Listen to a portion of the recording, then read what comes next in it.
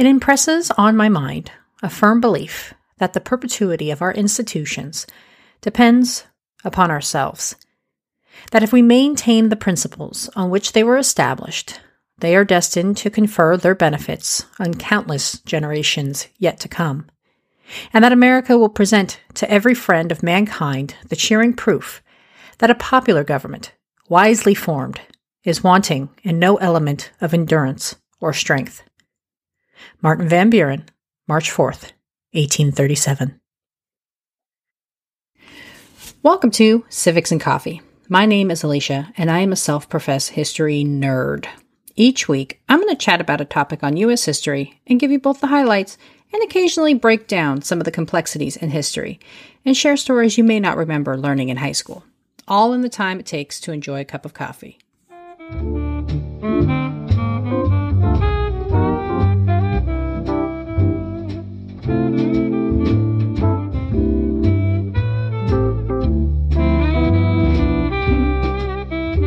Hey everyone, welcome back. Following the coattails of one of the most popular presidents in a generation, Martin Van Buren had decidedly less enthusiasm for his administration. Limited to a single term, though he ran a number of times under various political parties, Martin Van Buren's tenure as our 8th president is often relegated to his failure to curb the Panic of 1837. But who was Martin Van Buren? How did he get into politics? And what is his lasting legacy? Grab your cup of coffee, peeps. Let's do this. As Van Buren is likely one of our more obscure presidents to the casual history lover, I will provide a little background to his story. Born in Kinderhook, New York in 1782, Martin Van Buren is the first president to be born a citizen of the United States. His father, Abraham, ran a tavern that catered to the traveling politicians who journeyed out to the seat of government in upstate New York, Albany, which was just 20 miles from their home. Having this access to the men of power proved highly influential to young Martin, who was also tuning in as the surrounding political men swapped ideas and compromises. Van Buren grew up speaking Dutch, later learning English as a young boy in school, making him the only president to date whose primary language was not English. His education was rudimentary at best, and though he later became a lawyer, he never attended college. Instead, he entered into a legal apprenticeship to prepare for his sitting for the bar. This lack of formal education would bother Van Buren throughout his life and may have been one of the similarities that bonded him with Andrew Jackson. He found love with Hannah Hose, marrying her in 1807. As a young couple, they had several children, most of whom lived to adulthood, but tragedy would strike just 12 years into their marriage when Hannah passed away from tuberculosis at the age of 35. Much like his predecessor and confidant, Andrew Jackson, Van Buren was bereft and never remarried. Always interested in the political coming and goings, Van Buren was involved in politics from a young age, joining the Democratic-Republican Party as a young man. This choice was not easy as Van Buren lived in a heavily Federalist-friendly area. The idea of limited federal government and strict interpretation of the Constitution would remain a constant throughout his political career, despite his membership in various parties. Despite his own political disappointments, Van Buren was an astute observer and had a knack for picking winning candidates to hitch his wheel to. In New York, when Aaron Burr and DeWitt Clinton were vying for influence, Van Buren correctly saw that Burr's impact and power was on the decline and put his efforts behind Clinton. This proved the smart choice as Van Buren was rewarded for his loyalty with his appointment to be the surrogate for Columbia County at just 26 years old. While known as the main force behind the creation of the Democratic Party, Van Buren gained experience earlier in his career when he and several colleagues collaborated to create the Albany Regency. As author Ted Widmer describes, Van Buren and several like-minded politicians, quote, developed a clear party ideology. They were loyal to one another, and they used the press brilliantly to explain themselves, end quote.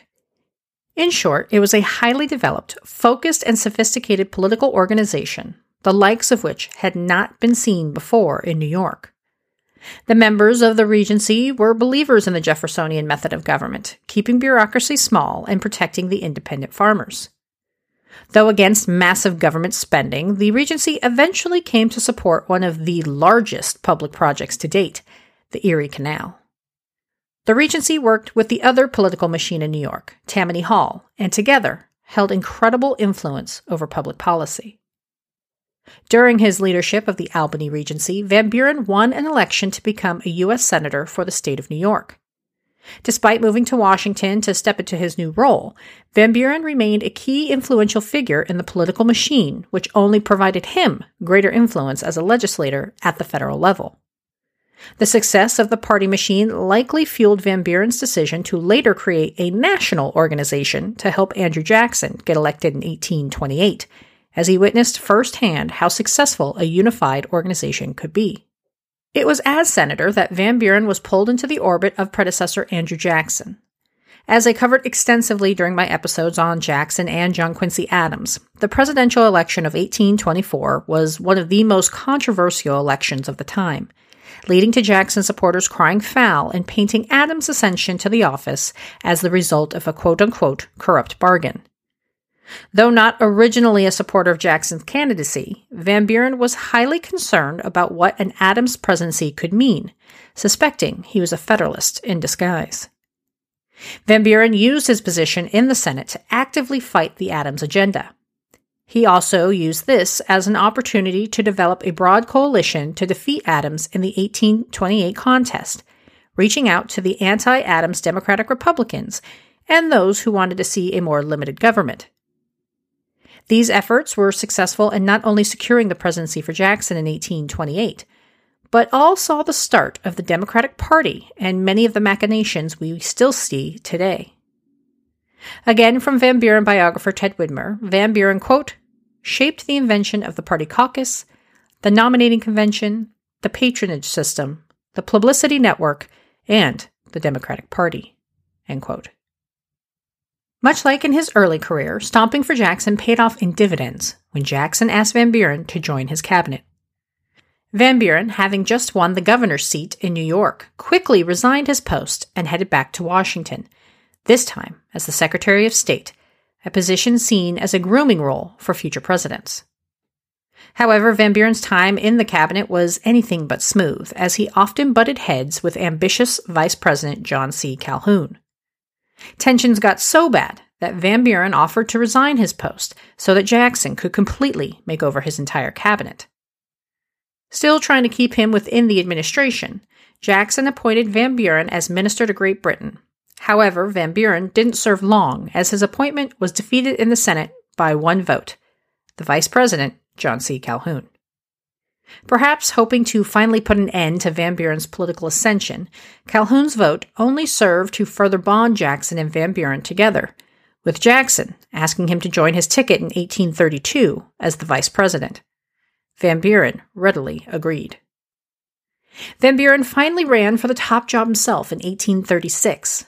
Largely seen as the chosen successor to the still popular Andrew Jackson, Van Buren won handedly, capturing over 200,000 more votes than his challenger. Despite earning more votes than Jackson in 1832, Van Buren lost a bit of electoral ground, despite having a geographically balanced ticket. Upon his election, Van Buren promised to maintain Jackson policies and indicated he would support no bills interfering with the institution of slavery. With his inaugural address, Van Buren made history as he became the first president to speak directly about slavery.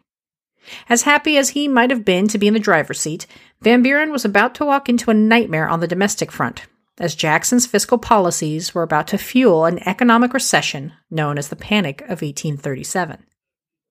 Continuing in his predecessor's footsteps, Van Buren maintained a majority of Jackson's cabinet. While a decision previous presidents had come to regret, Van Buren seemed uniquely positioned to benefit from maintaining the cabinet.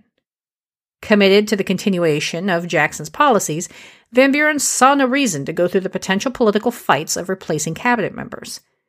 Additionally, Van Buren had strong working relationships with the cabinet, working closely with them during the preceding years. Perhaps another motivating factor in maintaining the membership of the cabinet was the economic downturn facing the country as Van Buren took the oath of office.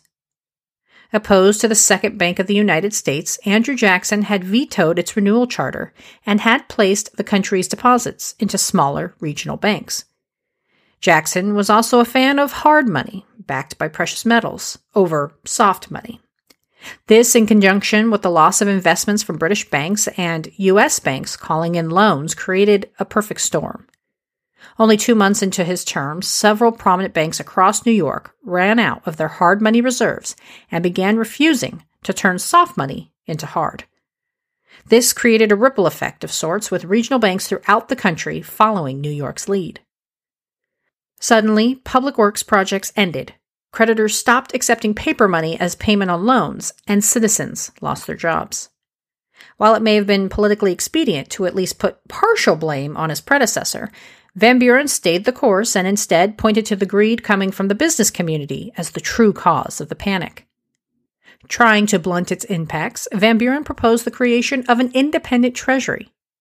The idea was the federal government would select sub-treasuries to place its deposits, denying funds to banks seen as poorly run. However, Congress was not in alignment with the president, arguing instead for one central bank, such as the Second Bank of the United States Jackson had vetoed during his administration. Van Buren got slammed in the press for his inability to curb the recession. Aware of and perhaps overly sensitive to his very humble beginnings, Van Buren was a man who appreciated the finer things in life. Always impeccably dressed, he became an easy target for the press, who came to refer to him as Martin Van Ruin. This failure to pull the country out of financial peril played heavily into the election in 1840. However, this wasn't the only domestic issue on the voting public's mind as they headed to the polls. Van Buren was also criticized by the growing Whig Party for his treatment of the Native American population, as he again continued Jackson's policy of their removal, overseeing the Second Seminole War, which I mentioned in an episode a couple of weeks ago. The other critical domestic issue Van Buren faced during his tenure was the question of annexing Texas. At issue was whether or not the United States should bring the large land mass into the Union. Large swaths of American citizens had ventured into the territory, bringing their human property with them. This created tensions within the country, as opponents were against allowing yet another slave state into the country. Though Jackson publicly supported annexation, Van Buren went on record early in his administration stating he opposed it, pointing to his desire to avoid war with Mexico as one of the motivating factors.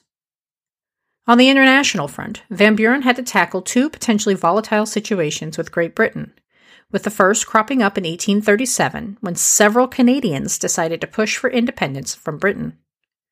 Roping several Americans into their cause, Van Buren had to explore a diplomatic solution, prohibiting U.S. citizens from selling arms to the separatists and declaring the country's neutrality in the dispute. This seemed to ease tensions for the moment, but Great Britain came back to the fore just over a year later when a land dispute threatened to escalate. But Van Buren remained calm, engaging in diplomacy instead of the military. And though he succeeded in keeping the country out of war, his handling of the issue left a sour taste in the mouths of several citizens of the North. So the prolonged recession, the escalating issue of slavery, and his handling of the issues with Great Britain, combined with the growing strength of the opposing Whig Party, spelled doom for Van Buren.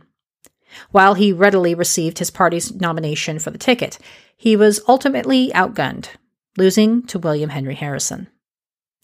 Not prepared to give up his political career, Van Buren tried for the Democratic nomination in 1844, but lost out to James K. Polk. And though he established the party, Van Buren switched affiliations and attempted to run again in 1848 under the Free Soil Party. Running on a third-party ticket, Van Buren lost again in 1848, though he posted an impressive showing, winning just over 10% of the popular vote, making him the most successful third-party candidate up to that point. A three-time loser for the presidency, Van Buren never again ran for public office, instead retiring and traveling the world. He published his memoirs while in retirement and lived long enough to see the start of the Civil War before dying in 1862 at the age of 79. Perhaps a political disappointment when viewing his career through a presidential lens, Martin Van Buren's legacy and impact can be felt today. First of all, his name inspired a common phrase we all use today. One of his nicknames, Old Kinderhook, eventually led to the phrase, okay. Political party bosses use slang when discussing their choice picks, altering the phrase, all correct, into our guy, Old Kinderhook, which was shortened even more to okay. More seriously, however, is his political legacy. Like it or love it, much of the political machinations we see today in United States politics emanate from Van Buren's work in the 19th century. Organizing individuals under a set of ideals, voting as a bloc, the idea of party politics, all came to fruition due to Van Buren's leadership. While parties, or factions as they were more commonly referred to, existed prior to Van Buren, he managed to turn fractured sectionalist party affiliations into one cohesive, broad coalition, and creating a political organization that, though very different than its early days, still exists today. If you've been enjoying the podcast, please consider a rate and review. Good Pods, Podchaser, Apple Podcasts, the options are limitless. Your 5-star reviews help get the show out to more people and, of course, always puts a big smile on my face. For show material, transcripts, and other ways you can support the show, please head to the website at www.civicsandcoffee.com. Thanks, peeps. I'll see you next week. Thanks for tuning in, and I hope you enjoyed this episode of Civics and Coffee. If you want to hear more small snippets from American history, be sure to subscribe wherever you get your podcasts. Thanks for joining me, and I look forward to our next cup of coffee together.